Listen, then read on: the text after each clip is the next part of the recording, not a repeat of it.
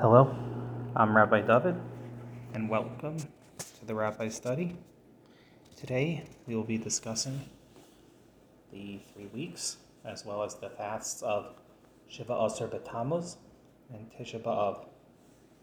Now, 3 weeks, it memorializes a very solemn and sad time on the Jewish calendar and in Jewish history. On the time of the Second Temple, this is the period of time when the Beis HaMikdash, the temple in Jerusalem, was destroyed, the end of the Jewish revolt. Now, we need to understand that this was a very solemn time. The day Tisha B'Av, which is the end of the week period, end of the 3 weeks, memorializes when the temple was destroyed. This day, Shiva Asar, the day that's coming up first, the first fast, Shiva Asar Tamuz, its main memorialization has to do, which was the day the Romans breached the walls of Jerusalem during the siege in 70 CE. Tisha B'Av is the day it was destroyed, essentially the 3-week battle for Jerusalem. Now it also commemorates the destruction of Second Temple. Shiva Asar B'Tamuz is the 17th of Tamuz. However, the 9th of Tamuz, earlier in this month, was the day when the breach of the city by the destruction of the first temple happened. The two events are very, very close together on the calendar. So the mourning over the first temple was incorporated into the Second Temple period, because both of them have very similar dates for its destruction. So on the 9th of Tammuz, the city walls were breached in the first temple, and the second, and the day we fast, was by the one for the Second Temple. Further, today where other tragic things happened in Jewish history. Now, according to Jewish tradition, both First and Second Temple were destroyed on Tisha B'Av, the 9th of the month of Av.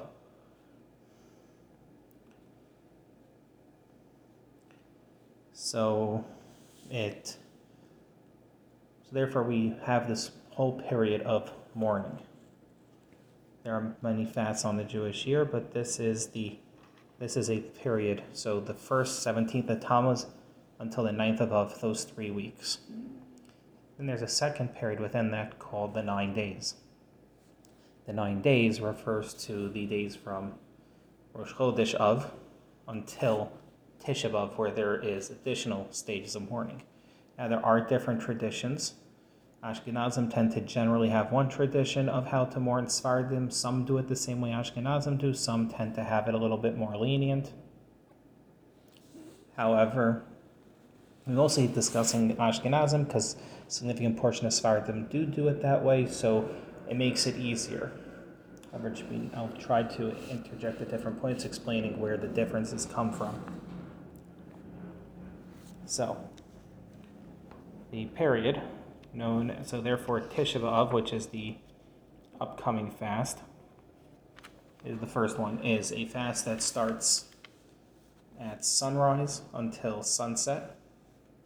So from the morning until the evening. So some people wake up early to eat before the fast. However, not everyone does that. You don't have to wake up before the fast, but you cannot break your fast until sunset in the evening. There are special things added into the prayer service, which are things done on generic fast days. There's reading of the Torah. Tisha B'Av has a whole different event, a whole different special service, and we'll get to that.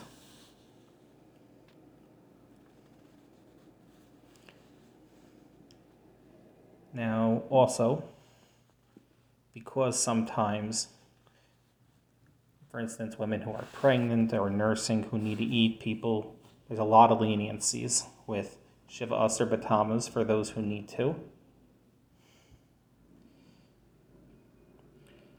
sick people don't have to fast, so it provides certain leniencies. It's also a time for special prayers, etc., and a way to try to help. Now, it's a very simple fast.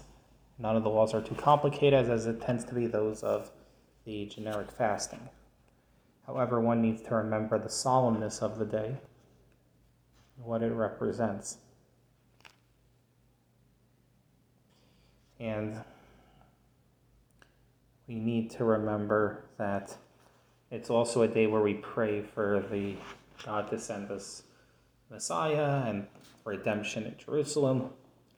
So all this comes here together, but this is very much an important part of the Jewish memory and of Jewish history.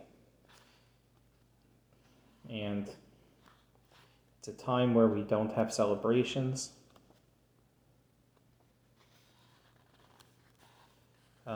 Very famously, it's like people ask how come Jews still do the mourning over the temple, even though it's by now nearly 2,000 years later. Chaim Volozhiner in the 1800s answered that the destruction of the temple is still a living event for the Jewish people, just because the wood and stones were destroyed. However, what it represents never can leave the Jewish people, and therefore we can never truly be comforted over its destruction. And that people need to understand this to, better understand that its history and importance in the Jewish legacy. And it's why it's still a very important day for many of us, including one of the famous things that we say to someone who's mourning a death in the family is, may you be comforted amongst the mourners of Zion and Jerusalem. This is what we're talking about. This is the mourning of Zion and Jerusalem. Just trying to understand that this is a very important part within Jewish history. Now, there are many laws regarding the 3 weeks itself, because after the fast begins the 3 weeks. So there is a custom that many have to say the prayer of Tikkun Chatzos daily in the afternoon. Some do, some don't. There are many English translations out there. We also do not hold weddings during these 3 weeks. However, according to many, engagement parties with a meal are permitted during the beginning part of the 3 weeks, but not the 9 days, which has additional restrictions. However, there are some who say that one can hold an engagement party, just one without any food or dancing, just to let people know during the 9 days, but that is a minority opinion. Most people tend to avoid that. Many will tend to avoid it during the whole 3 weeks to have any form of celebration. So during the 3 weeks, we also do not listen to music. So many people listen to a cappella music. Back in the days of records and cassettes, there were some rabbis who said that because it was a distorted quality, one could listen to recording. It was an extreme minority opinion. However, that would not hold true today for high-grade digital music that we have. So we don't listen to music, amongst those things. Now, this is the whole 3 weeks. The 9 days, once again, has additional restrictions. There are some, however, who only don't listen to music for the 9 days, not the whole 3 weeks. That is in some Sephardic communities, but not most.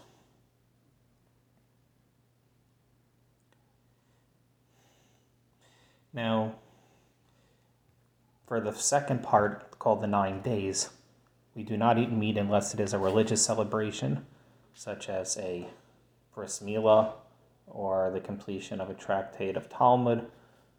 We do not have meat. However, there is a custom in some communities that they don't eat meat or drink wine, with the exception of Shabbos, all the way from the whole 3 weeks. We also, during this 3-week period, don't buy new clothing, do not put on new clothing, because We feel that that's considered a form of celebration. Many people say that undergarments and similar type items don't count because of their nature.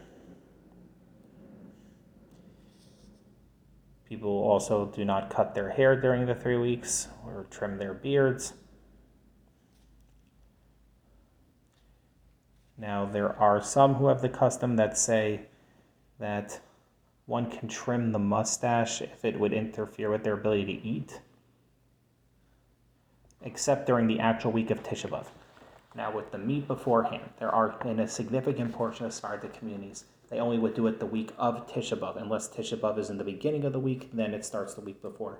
So for some Sephardic Jews, the whole restrictions on no meat might not last the full 9-day period, unless they're from those who have the custom of 9 days, or even there are some who have the custom of the full 3 weeks. So for some Sephardic Jews, it would only be 4 days, 5 days. It's a far lesser restriction.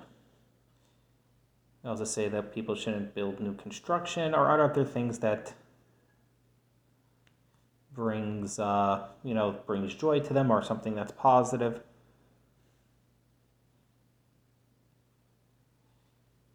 Now the thing is so therefore people for who don't eat meat during those periods obviously eat what we call parv or dairy.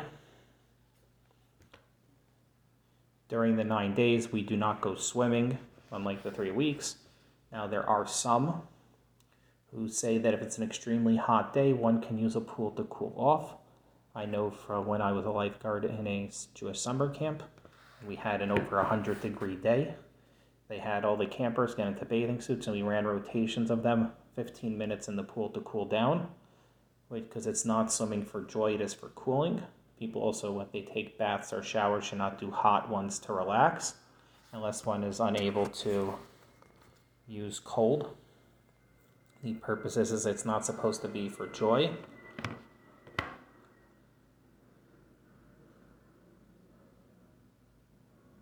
And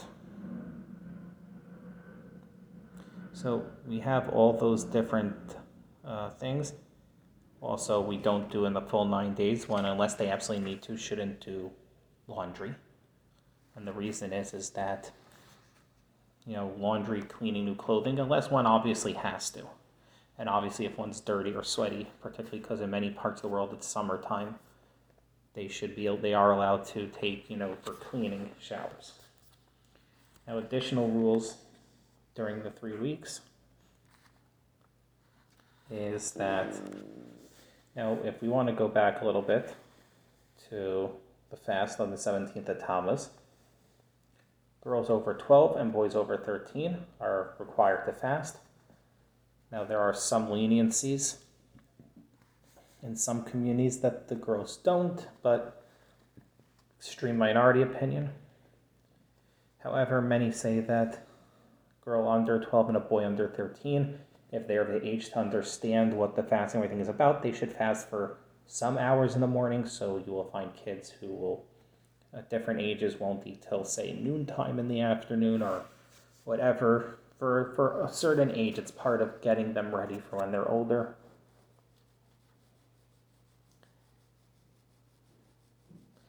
The last time to eat is approximately 72 minutes before the full sunrise. We're talking about when it's still dark outside. And one should be careful not to overstep that time. Now, we also need to understand that is when it falls on a weekday, but for instance, some years, such as in the year 2022, the fast falls out on Shabbos. So since we don't fast on Shabbos, with the exception of Yom Kippur, it gets pushed off till Sunday. So it's what's called a nidcha.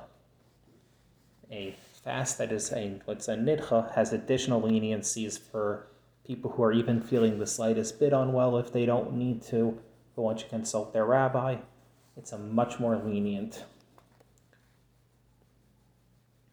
Now,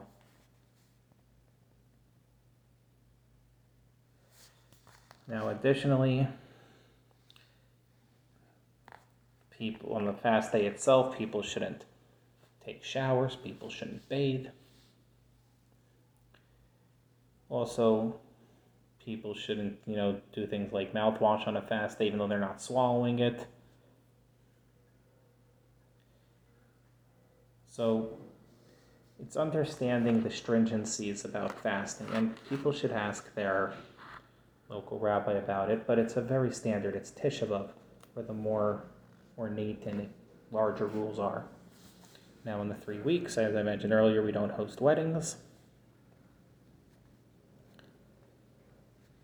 And we have, as I mentioned, about music and engagements. So there is a whole question about what about events where there's music played at it. If the reason why you're going to the event is not for the music is played at it, then one would be permitted during the first part of the 3 weeks, but not the 9 days. So say someone is shopping at the mall and they're playing music. You're not there for the music, it's incidental.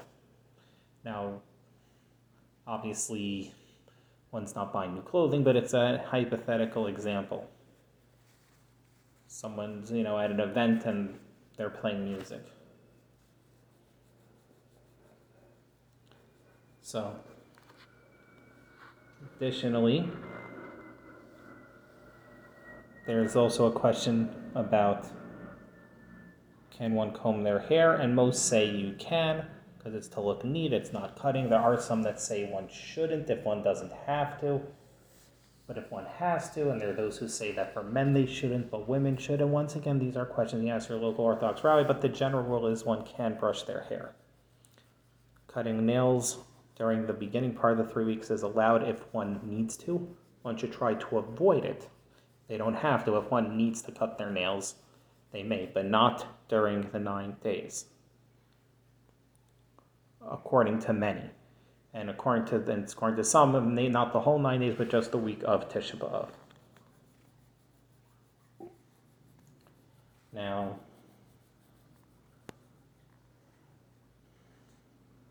as we said earlier, 3 weeks swimming is allowed, 9 days swimming is not allowed. Say one shouldn't go boating during the 9 days, but they should go during the 3 weeks.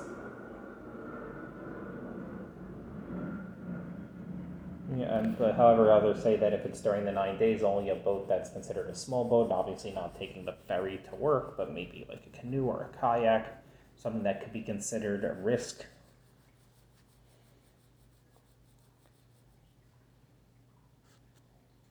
So as we said, we understand that.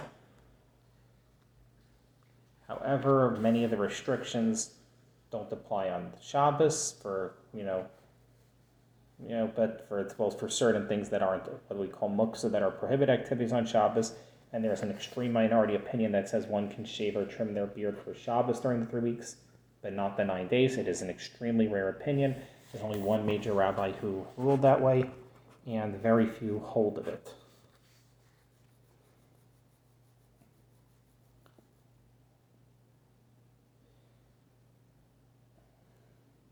Now, what if someone ordered clothing before the 9? Now, we discussed clothing. We said undergarments and stuff are fine, but regular clothing aren't. What if someone ordered clothing before the 9 days, and they arrive during the 3 weeks? Before the 3 weeks, and they arrive during the 3 weeks. So, you can't buy it during the 3 weeks if they were purchased before. According to many, depending on the type of clothing they were and how far in advance you ordered it before the 3 weeks, it would be permissible to wear it new during the 3 weeks. However, one would not be allowed during the 9 days. And if it requires alterations to be made, then it doesn't matter when it was ordered because it's considered new from the 3 weeks when the alterations happened. Also, if we say that people for non-emergency, aka elective surgeries, 3 weeks is permissible, one should not during the 9 days. The 9 days is a period where we try to be very risk averse, not to have lawsuits in court, not to do elective surgeries, not to do any risky boating. There are many people who don't even fly during that period, even though it's considered generally safe today. The reason is it's considered a very, we call troublesome time because of what it stands for, because it's such a tragic period. Now the 9 days, going further into its additional instructions. So it begins on Rosh Chodesh Av. We do not eat meat or drink wine or grape juice during that period. However, we say someone who has an allergy to dairy and there's a restriction on what they can eat, poultry could be allowed under limited circumstances. However, we say that children under a certain age, and some say it's 6, some say it's 9, the restrictions don't necessarily apply to. And obviously if a person needs protein intake for whatever medical reasons, and meat is the primary way of doing it rather than through things like beans or lentils for whatever reason, it would be permitted for medical reasons. We also say pregnant and nursing women, if they have difficulty eating dairy because it's necessary, they could eat meat, but preferably poultry over, say, beef or veal or lamb. Now, there is one way, as I mentioned earlier, if someone makes what's called a siyum or a su'udas mitzvah. So, say we have what we call a pidyon haben ceremony, which is a firstborn male's redeeming ceremony. It's a very important part to tradition. So there is a customary celebratory feast that would be allowed because it's a su'udas mitzvah. A bris milah would also have a su'udas mitzvah, be permitted. Obviously, Shabbos meat is permitted. And if one is making a siyum, because that is a su'udas mitzvah, to celebrate a completion of religious studies. A bar mitzvah ceremony is not a su'udas mitzvah, unless the boy being bar mitzvah completes a amount of Torah that would be enabled for a siyum. The reason is, bar mitzvah ceremony is not, the whole party is not a religious thing. It's a more modern thing. The entire religious thing is on the day of the bar mitzvah, the father in the synagogue gets up, declares his son an adult, and that as is no longer a minor, and therefore the father no longer has responsibility from the judgment of heaven for the activities of the son. The son now being able to be part of the congregation traditionally gets an aliyah by the Torah reading, which has over time evolved into the child reading, the young boy now 13 reading from the Torah. And then usually on traditionally the Shabbos of the week in the synagogue, people would have a small party to celebrate, usually just like cake and alcohol. Over time, that evolved into the modern-day party. So some modern-day party, unless it has a Torah element to it, would not be considered eligible. People don't realize that whole party thing is a fairly modern invention.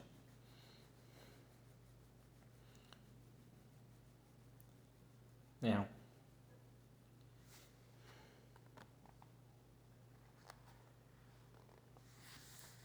so the 9 days, as we see all these additional restrictions.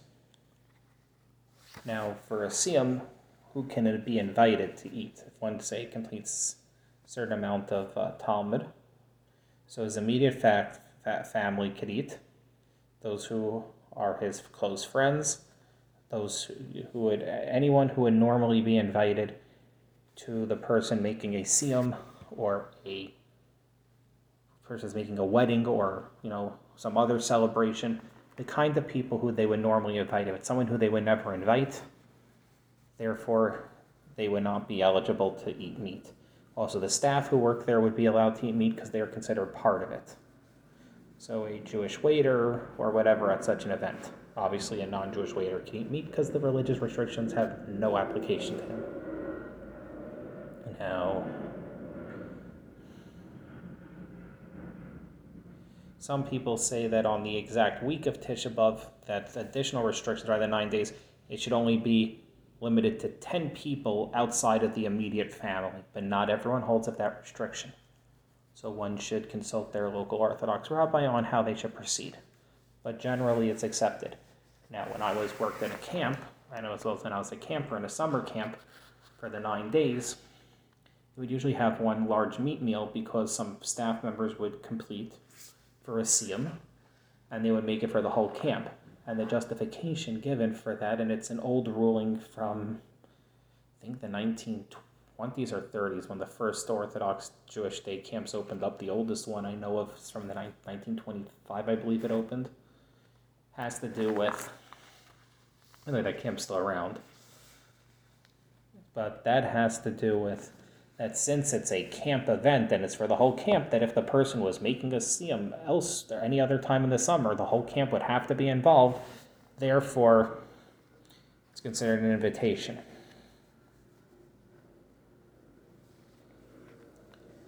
So now,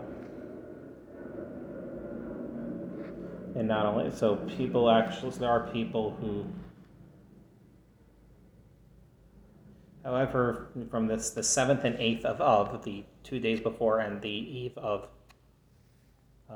Tisha B'Av, one should not make a siyum because that's considered an immediate preparation period for Tisha B'Av. It's again when also one, now getting back to when we mentioned earlier, showering restrictions, one should shower with cold and not do it for comfort or for long. Showering should be for cooling off or to clean off dirt. So one could use obviously soap or other things, the purpose of cleaning off dirt.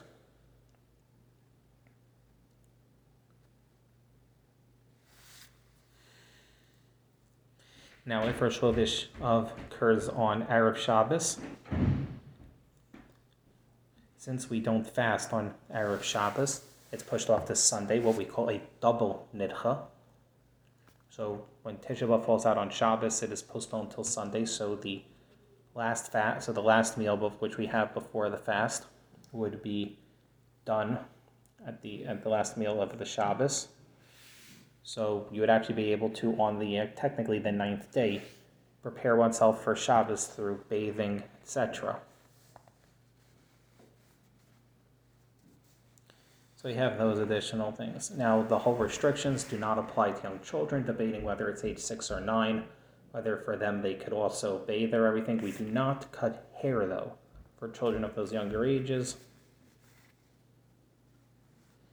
So we need to understand all that. Now, obviously, if one needs new shoes, that even though that's considered normally an item which would be considered distinguished enough that one shouldn't buy it new, if one absolutely needs it, one could buy it even during the 9 days to be put on. One has no other, and one can buy, say, if one has no suit because something happened and they need a suit, they could buy it on even the 9 days, but it's only if there's no other option. So again, the rules have a little flexibility, but it really has to be no other option.